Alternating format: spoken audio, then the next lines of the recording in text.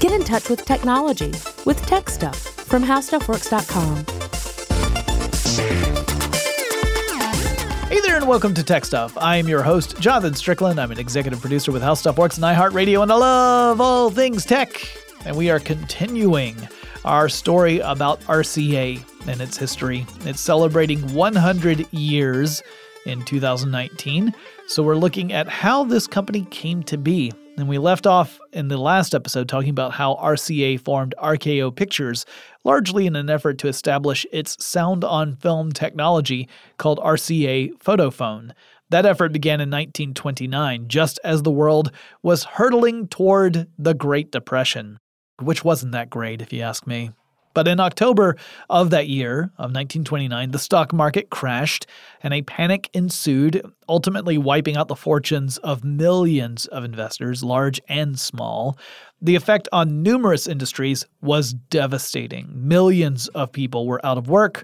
Businesses like theaters and restaurants were closing, but one industry remained strong, and that was radio. Radios were seen as an important element in the home, because they provided a means of escape through entertainment programming. They allowed families to keep up with the news of the world. The radio would even play an important part in economic recovery when on March 12, 1933, which is still in the middle of the Great Depression, U.S. President Franklin Delano Roosevelt, FDR in other words, addressed the country in a broadcast fireside chat to talk about the bank crisis. Roosevelt urged Americans to be patient and to trust the government as it worked to stabilize the banks. That helped reverse a trend in which people had been participating in numerous runs on banks. And they were in fear of losing their savings, so they were withdrawing all their money from the banks. And it helped make stabilization a reality and helped set the ground for recovery. Now, in the mid-1930s, FDR started the Rural Electrification Administration, which was tasked with extending electric utilities to rural areas, particularly farms. The national estimate for rural farms with electricity was just at 10% in the mid-1930s. Some areas like Texas were even lower, with only 2.3% of farms having electricity. But as more communities were getting access to electricity, more people began to invest in radios. And so the industry continued to do well even through the Depression. And the Depression wouldn't end until 1939. That put RCA in a particularly strong position. It had the National Broadcast Company, or NBC, and its blue and red networks. That was a network of radio stations, two networks of radio stations technically, stretching across the country that would broadcast material that had been created in RCA's New York and New Jersey studios. This was the golden age of radio. Popular formats included music, such as live performances from famous concert halls and opera houses, but there was also a boom in radio drama and radio comedy, as well as news and game shows. All of those formats were debuting around this time. These were programs that would precede the era of television, and we're sort of experiencing these anew today in the form of podcasts. We're getting a lot of those sort of things like the various radio programs and radio dramas. You can find lots of examples of that on podcasts today, and they kind of have their history back in these old radio programs. Some of the more notable programs that played on NBC included the Jack Benny program, Dick Tracy, The Spike Jones Show, Dragnet, Burns and Allen, and dozens more. Tons of programs came out around this time. Now, one thing I find really interesting is that NBC sort of created its own rivals. It was an effective monopoly heading into the late 20s. In fact, it really was a monopoly. It owned a huge network of radio stations. There were still some independent radio stations, but there were no competing networks. There was, however, a talent agent named Arthur Judson, and he was getting really fed up with NBC. He was frustrated. He kept meeting with resistance when he was trying to get his clients onto radio programs that were carried by NBC.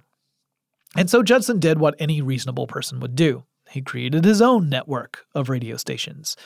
And originally, it was called the United Independent Broadcasters. But shortly after Judson founded this effort in 1927, he agreed to a merger with the Columbia Phonograph and Records Company. and this new company became known as the Columbia Phonograph Broadcasting Company. The company, however, didn't do so well. It was up against NBC, which was a giant in radio. And so they weren't really able to mount a strong offense while they were starting to accrue a whole lot of debt. And they came up with a big loss of money, and that led to an acquisition in 1929. A rich dude named William S. Paley, who had come into a lot of money due to his father's successful businesses, bought the struggling concern, and he renamed it the Columbia Broadcasting System, or CBS. So you could argue that RCA created NBC directly and CBS indirectly, and we're not done with all of that yet. But first, let's get back to RCA. In the time around 1930 and 1931, RCA Victor would create the first record albums to be played back at the speed of 33 1/3 revolutions per minute. Now, this isn't what we would call a long play or LP record today, even though it was at 33 1/3 revolutions. Now, I kind of covered all of this in the history of turntables, so I'm just going to give a relatively brief overview. In the early days of flat disc records, most records were made out of a shellac compound material because it could hold up to multiple playbacks. They needed something that was going to maintain its shape as you played it over and over again. However, shellac was not ideal. It was an abrasive material. It had bumps on it, and that meant that a needle going through the groove would occasionally hit these bumps, and it would cause the needles to move around a bit and create noise in the process. So it wasn't ideal. The standard playback speed at the time was 78 revolutions per minute for a couple of big reasons.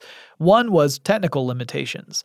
The motors manufactured at that time were largely in the 3,600 RPM range. So that was readily available. They were inexpensive. So that's what these various companies were going after. They went with these motors that would turn at 3,600 revolutions per minute. And then they would use a gear ratio to change that revolutions per minute for the actual platter. So the motor's turning at 3,600 revolutions per minute, and the gear ratio that was most frequently used, the one that was, again, easy to get and therefore cheap, was a 46-to-1 ratio gear. So if you do that math, you say like, all right, for every 46 times this thing turns, this other thing turns one time, you end up with the 78 revolutions per minute. The higher speed had a secondary function. It helped smooth out some of that noise that would otherwise be present when you're playing back one of these 78 RPM records. It wasn't a perfect solution, but it was better than playing them back slower, because if you played them back more slowly, the noise was amplified. You just heard it more. But when Warner Brothers started its Vitaphone system for films, which I talked about in the last episode, the company realized that it would need a more efficient system than one that played back at 78 RPM. So if you remember, the Vitaphone system was where you would record the audio for a film onto a disc, and then you would synchronize the playback of the disc with the playback of the film, and that's how you got a talking picture like The Jazz Singer.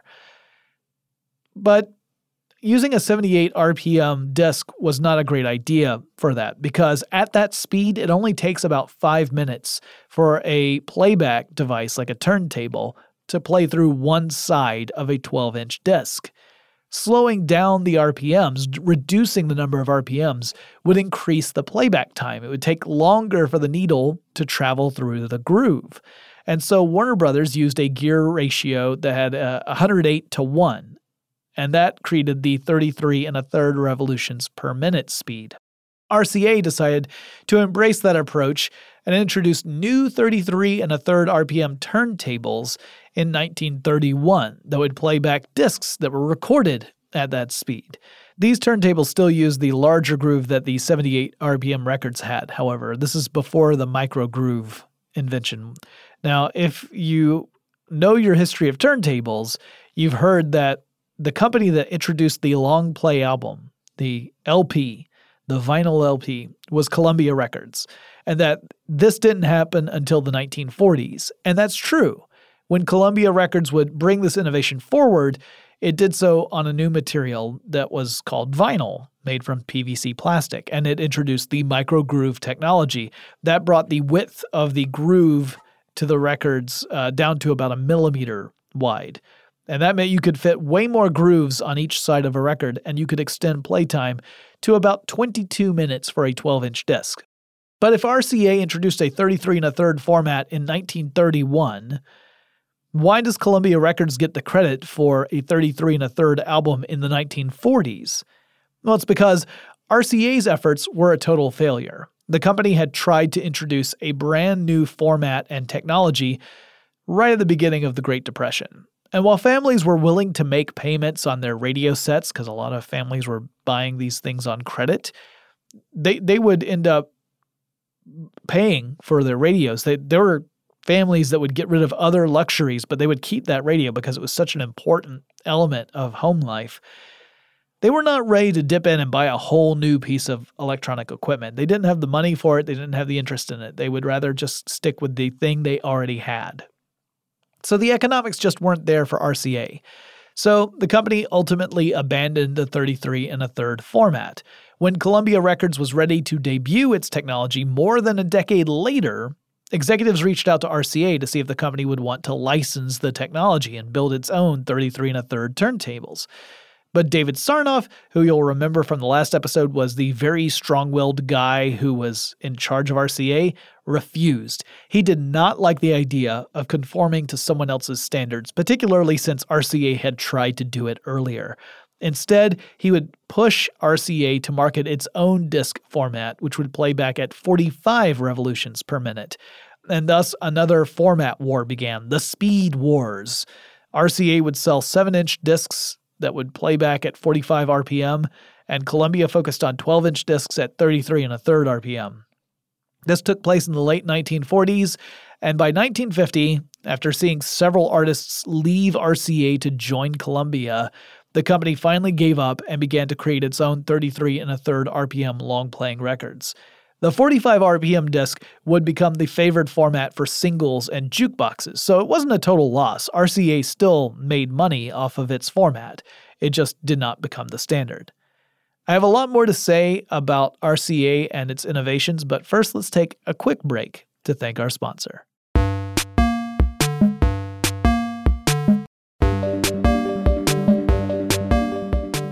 Okay, we gotta jump back to the 1930s now.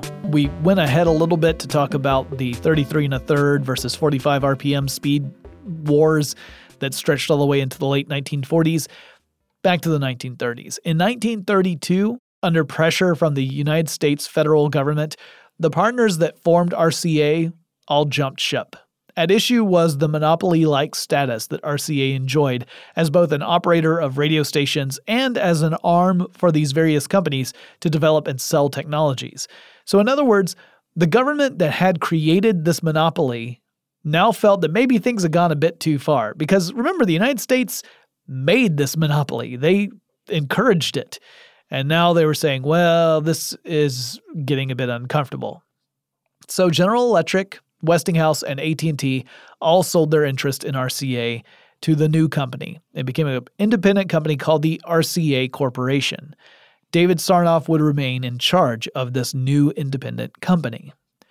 RCA was a pioneer in another big consumer electronic category, which would be television. RCA had employed Vladimir Zworykin, the television developer who had fought for the title of inventor of television, a title that most people would give to his rival, Philo Farnsworth.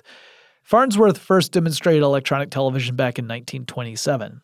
Zworykin, however, had worked with a guy named Boris Rosing in Russia, who had been working on a similar experiment more than a decade before Farnsworth's demonstration, but Rosing's work had not really reached a level of sophistication interesting enough for big business at the time, and it was crude by comparison to Farnsworth's invention. Sarnoff would hire Zworykin to head up a division in RCA to develop electronic television technology with the goal of creating a consumer product in the future.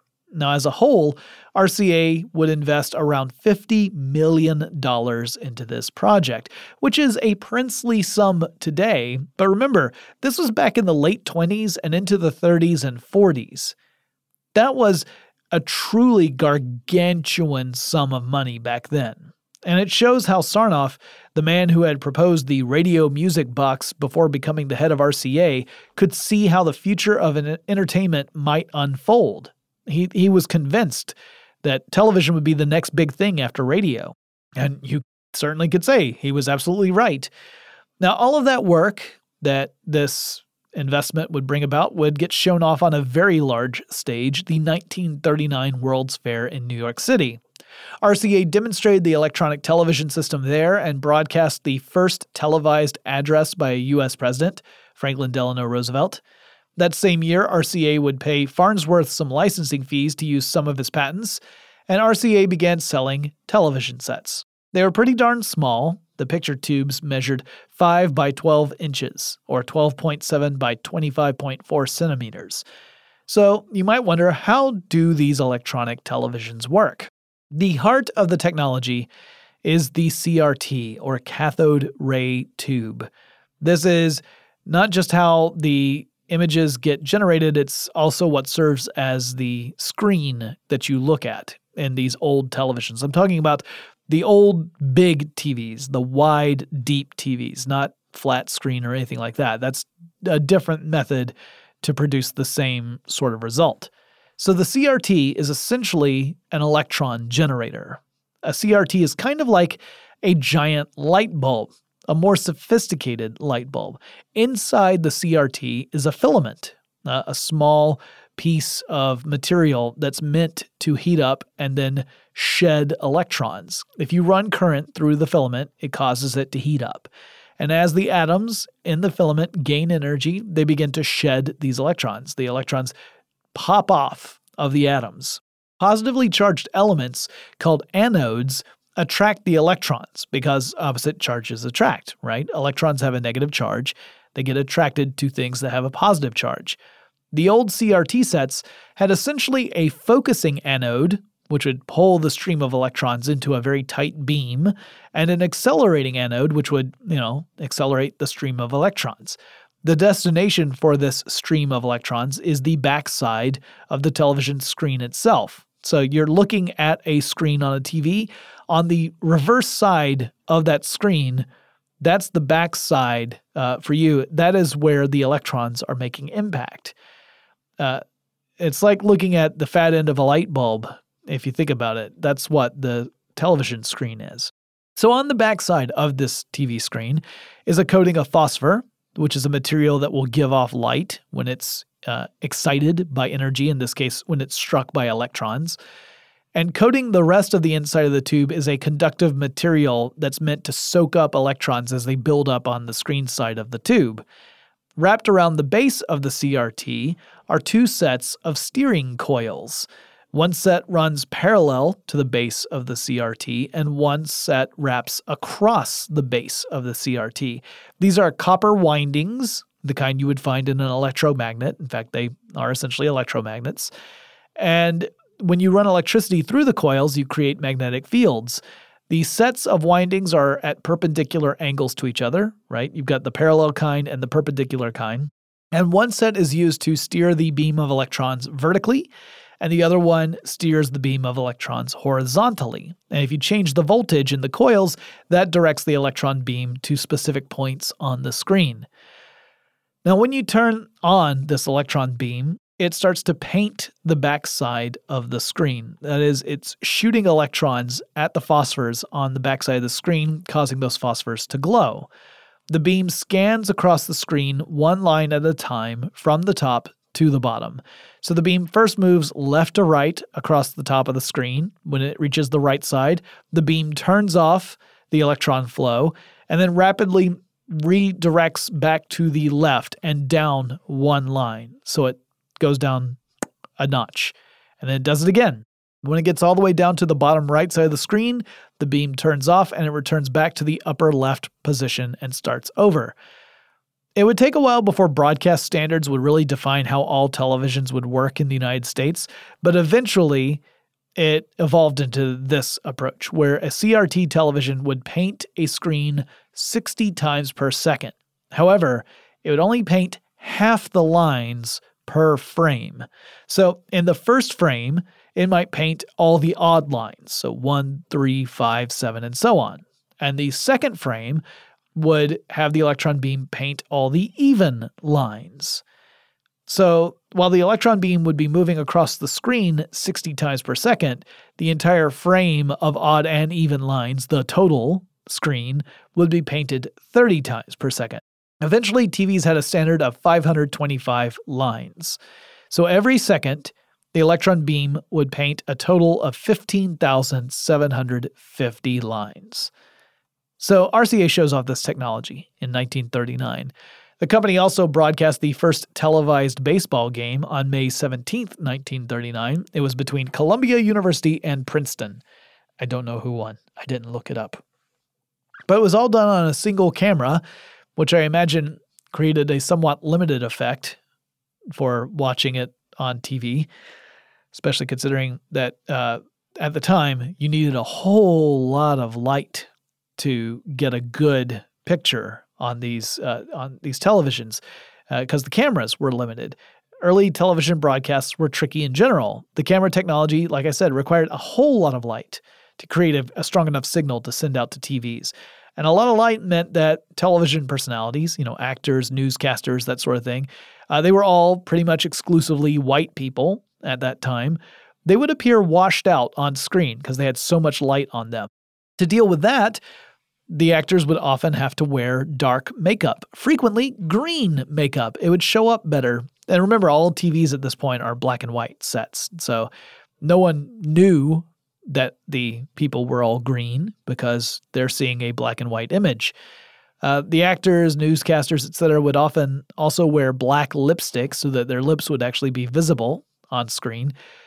Early TV sales were a little slow. The nation was still climbing out of the Great Depression, and it was an expensive new technology. And another event meant that the entire industry would be put on pause for several years, and that little event would be World War II. Now, if you listened to my last episode, if you haven't, you should, you know that the First World War was what led to the formation of RCA in the first place. World War II would slow down the consumer electronics business, but RCA wasn't put into mothballs and storage. They weren't struggling. Instead, the company opened up the RCA Research Laboratories in Princeton, New Jersey. And for years, the company had relied upon its close association with General Electric for R&D, but now it could pursue its own research with its own facility, with I think 125 scientists when they first opened up. And much of that early research would be dedicated to the war effort on the part of the United States. RCA would develop a smaller version of its iconoscope for the military. The iconoscope was the television camera tube that Zworykin had developed. So I described how the cathode ray tube worked in an effort to display images. The iconoscope was how these images were initially captured to be transmitted to a television. And it's an element that has a particularly peculiar shape. It would be inside the television camera. I've seen the shape referred to as a barrel-shaped bulb and an angled neck. And there were a couple of different versions of the iconoscope that did not take that particular shape, but most of them did. I do not think I can adequately describe what this looks like. I don't think it's within my powers of description. So I suggest if you are interested in seeing what these things look like, because they're kind of funky looking, you go on to an image search and look for iconoscope, iconoscope, because they do look pretty unusual. So they consisted of a few parts. One part was called the target. This was the area of the iconoscope that would receive the focused light coming from the camera's lens. All right, so you've got a scene in front of you. Let's say that it's a news scene. There's a desk, a news anchor. You have very bright lights shining on that scene, and that light is, some of that light anyway, is traveling through the camera's lens, and it gets focused onto this target. The target itself has an array of photosensitive dots on it, or pixels, if you like. And they would end up generating a different voltage based upon how much light was hitting them. An electron beam would sweep across the target. The electron beam is generated by an electron gun that's in that angled neck I had explained about just a minute ago. So you get this proportional current flow from the dots based upon how much light is hitting them, and the electron beam sweeps across this. And then it would send this signal out through to an amplifier for transmission to television receivers that would then reverse this process. RCA developed a lightweight version of this for the United States military. By the time the war would end, the company and the rest of the industry would move toward alternative camera designs that didn't rely so heavily on brightly lit environments, which, as it turns out, are a difficult thing to insist upon during wartime operations. So a lot of the television-based technologies that RCA developed for the military were of limited use. I'll explain more in just a second, but first let's take another quick break to thank our sponsor.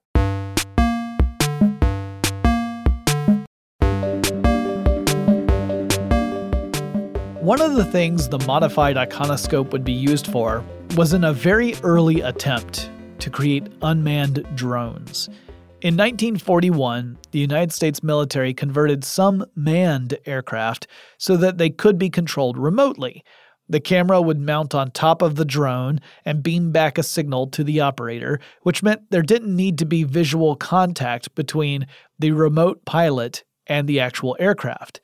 In 1942, the military was able to pilot such a drone on a test flight to land on a target ship, and it was controlled from a control aircraft at a distance of 30 miles or 50 kilometers from that target ship. Pretty incredible. Now, one of the projects that used this technology was called Operation Aphrodite, in which old B-17 and B-24 bombers were loaded up with explosives and launched under human control. You would have a tailing aircraft following behind, and at a certain distance from the intended target, the human pilot of that B-17 or B-24 would bail and parachute out of the bomber. The trailing aircraft would have two pilots aboard it. One of them would be controlling the actual trailing aircraft, and the other one would be manning the remote controls for the bomber. Actually, in several cases, it would require two pilots to control the remote-controlled aircraft.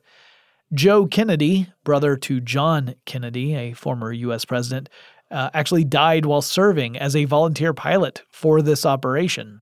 RCA also developed technologies that would be used in glider bombs and also a program called the TDR drone. But the technical limitations of camera and television technologies meant these were of limited use. The TDR drone was probably the most successful of all the different experiments, but at that stage, the United States had entered a part of the war where it was more about brute force and less about precision strikes. And so the TDR drone only had limited use during the war. But the military contracts really helped justify Sarnoff's massive investment in developing television technology, and it meant that RCA had the money to build out its manufacturing facilities. So on top of those projects, RCA engineers at the R&D facility also worked on radar antenna, phosphors for radar screens. They worked on acoustic fuses for various types of munitions. And they also helped develop things like infrared cameras and navigation equipment. It became one of the indispensable companies that the United States would rely upon to develop wartime technologies that weren't, weapons in of themselves.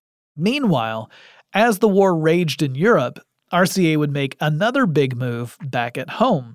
In 1943, the company was forced to sell off its NBC Blue network and sold it to a guy named Edward J. Noble. Now, if you remember from our last episode, NBC was originally two different networks. You had a blue network and you had a red network. The heart of the blue network was a radio station that had originally been established by Westinghouse, and the heart of the red network was a radio station originally created by AT&T. The Blue Network was mostly known for non-sponsored content like news reports and culture broadcasts, and the Red Network was the one known for commercially sponsored entertainment and was the more popular and more profitable of the two networks. Well, a few years earlier, in 1934, the Mutual Broadcasting System filed a complaint to the FCC and said that NBC and CBS had a duopoly over the national radio market, that those two companies had pretty much completely dominated the industry. And this case made its way through the court system because the FCC agreed and ordered NBC to divest itself of either the NBC Blue Network or the NBC Red Network. RCA appealed to the Supreme Court but lost, which led to the sale of the less popular Blue Network to Edward J. Noble, who had made his fortune in lifesavers. The candy, not the emergency flotation device. Anyway, Noble paid $8 million for NBC Blue, a princely sum, and on June 15, 1945, NBC Blue would officially be renamed the American Broadcasting Company, or ABC.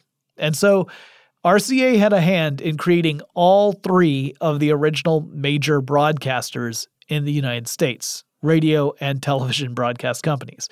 The company directly created NBC, it inadvertently created CBS, and then created the network that would become ABC. At the end of World War II, RCA was in a strong position to build out the consumer television market. The company had used its military contract money to build out manufacturing facilities, and it could now rededicate those facilities to making consumer goods instead of military equipment. RCA started selling black and white television sets in 1946. So remember, they had demonstrated it in 1939, but World War II pretty much put a complete stop to that effort. So in 1946, they start selling these sets, and to create content, RCA would rely upon NBC, which would not just make radio content, but now television content as well. Many of the popular radio series would be converted into TV series. And this created a new challenge, because now personalities couldn't just sound great, they needed to look great too. This was kind of the opposite of how things changed when sound came to motion pictures, because before sound, it was important that you look really good for the camera. After sound, you also had to sound good for the microphones. Now this leads us up to 1948 and what I call the Great Talent Raid. CBS, which was also getting into television production, needed some good-looking stars, and NBC had a lot of them. So William S. Paley, the guy who had purchased CBS, who had formed it out of the company that Judson had tried to create years earlier, ordered a talent raid on NBC. This involved CBS executives offering lucrative contracts to many of NBC's big stars. And previous to this, there had been sort of an understanding, a gentleman's agreement, if you will, that the two networks would not dare raid each other for talent. And now Paley says, you know what? Nah. So they ended up luring people like George Burns and Gracie Allen and Jack Benny to jump ship from NBC to CBS. So RCA and NBC built the network and a lot of the technologies that led to the rise of television, and CBS was able to pull a fast one and make the transition from radio to television smoothly by hiring away some of NBC's talent.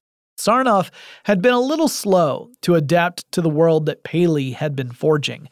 Sarnoff was really good at leading his company to sell radio sets and televisions, and Paley had been more effective at designing programming, so as to say the stuff that would actually air on those radio sets and televisions. Paley had embraced advertising as a source of revenue. He was also wholeheartedly into creating sponsored content, in which a company would pay for the production costs of a show in return for receiving heavy promotion, sometimes in ad breaks, sometimes even within a show itself. Sarnoff wasn't really crazy about that type of business. He thought of it as being distasteful, and reportedly, he wouldn't meet with ad executives at all. He delegated all of that to his direct reports. Paley, on the other hand, would seek out those ad executives. And so while NBC had a huge head start on CBS, Paley was able to catch up pretty quickly, even before the TV era had begun. Sarnoff did rise to meet Paley's challenge and had the benefit of RCA backing NBC up, whereas Paley was running CBS without a larger corporation behind it. In 1950, just 4 years after RCA had introduced a consumer television, black and white set, the company showed off a new innovation. It was one that would change television dramatically. This would be color television. And it would take some time for the format to become the standard in American households, but it was another big innovation from RCA that had a major impact on technology and culture. In our next episode, I will explain how color television works. I'll explain how RCA's version of color television became the standard for broadcast in America. And we'll also talk about some of the other businesses that RCA got involved in, including things like semiconductors, electron microscopes, VCRs, and how the 50s through the 70s would be a boon time for the company, but it would lead to some troubled times a little later on, and what would happen in the 80s. So we'll be following all of that in our next episode. I hope you enjoyed this one. If you have any suggestions for future topics I should cover on Tech Stuff, send me a message. You can email me. The address is techstuff@howstuffworks.com. Or you can visit our website. That's techstuffpodcast.com. You'll find other ways to contact me and the archive of all of our episodes on there. Don't forget to visit our merchandise store over at tpublic.com/techstuff. Every purchase you make goes to help the show, and we greatly appreciate it. And I'll talk to you again really soon.